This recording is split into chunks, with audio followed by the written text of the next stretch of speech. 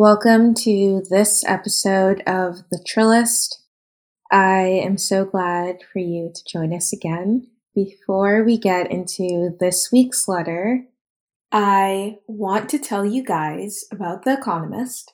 I have been subscribed to The Economist since I was a freshman.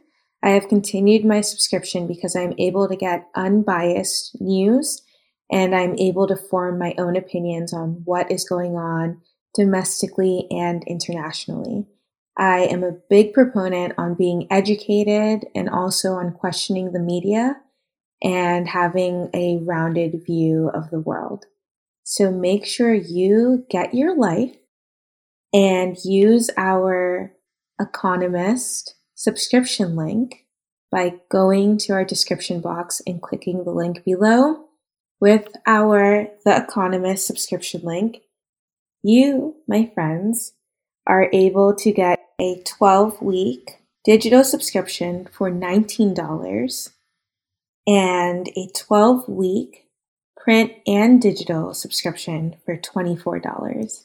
Ladies and gentlemen, that's such a great price for an unbiased news source that is very reputable and that you'll be able to educate yourself and be a knowledgeable individual, because knowledge is wealth. Use our link in the description box, and I hope you enjoy today's episode. Dear Paolo, if you think you're clueless going into college, let me tell you one thing. You really are. And while ignorance is bliss, your naivete is going to put you at a disadvantage in many situations at Penn. Instead of trying to console you, I am going to give you the rude awakening that I wish I had received earlier in my college career. Let's face it, you lack discipline. At a school where everyone is constantly aiming high and working overtime, you're going to fall short. And mediocrity doesn't look good on anyone, especially on you. Although I'd love to spend this entire letter criticizing your complacency and lack of initiative, I'll keep it short. Your college acceptance cannot be your greatest achievement. You can only ride the wave for so long.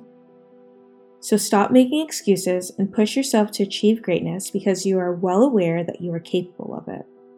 There's nothing more pitiful than unfulfilled potential. Now, allow me to give you some less aggressive advice.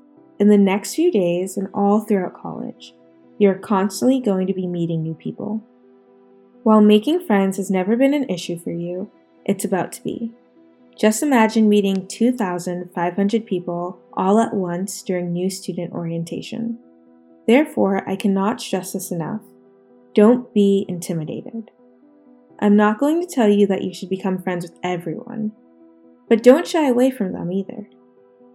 Finding your people doesn't happen instantly, but you need to put in the effort to make it happen. That overzealous kid that just introduced themselves to you, ask them to get lunch.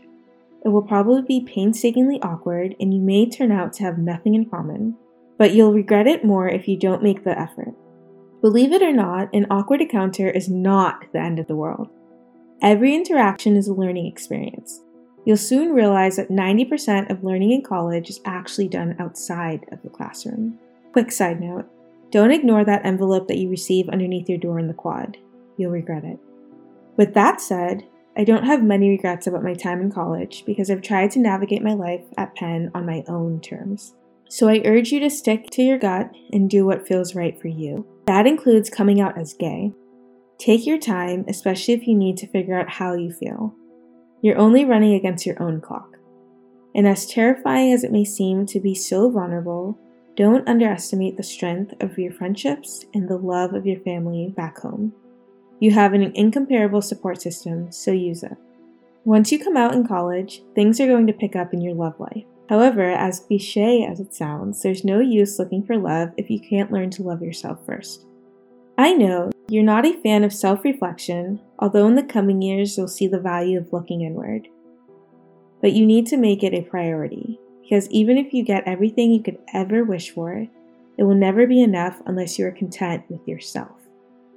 A crucial part of learning to love oneself is taking control and overcoming the insecurities. Everything that you don't like about yourself can be fixed. And while I know you love to play the blame game, just shut up.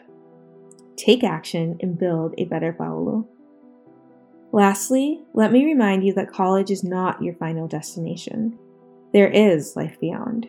So adjust your expectations because your college experience is going to be different than your friends. Nonetheless, you have the chance to make it more meaningful. You've never followed the same path as your friends, so why start now? So, as this letter comes to a close, don't forget, keep your mind and eyes open. And don't be afraid to look inward because the life you live is entirely dependent on who you are inside and how you see yourself. I know you have a tendency to try and control the things around you, but you simply can't control others, so don't let them control you. While I could tell you everything that's going to happen in your life throughout the next 3 years, I won't. I want you to make those mistakes, meet those people, and feel those feelings that I felt. The last 3 years have resulted in me, now a senior in college, writing to you, barely a freshman, lost, overwhelmed, and holding on to his parents a little too tightly. With so much love, Paolo. If you could please rate and leave a comment on this podcast, that would be great. It would help us be more easily identifiable on iTunes and so on, and grow our listenership. And tell your friends. Thank you. For more Trill content, visit the Trillis_podcast on Instagram, TheTrillist_podcast. And also visit Sia's Instagram at LINDALEBBIE.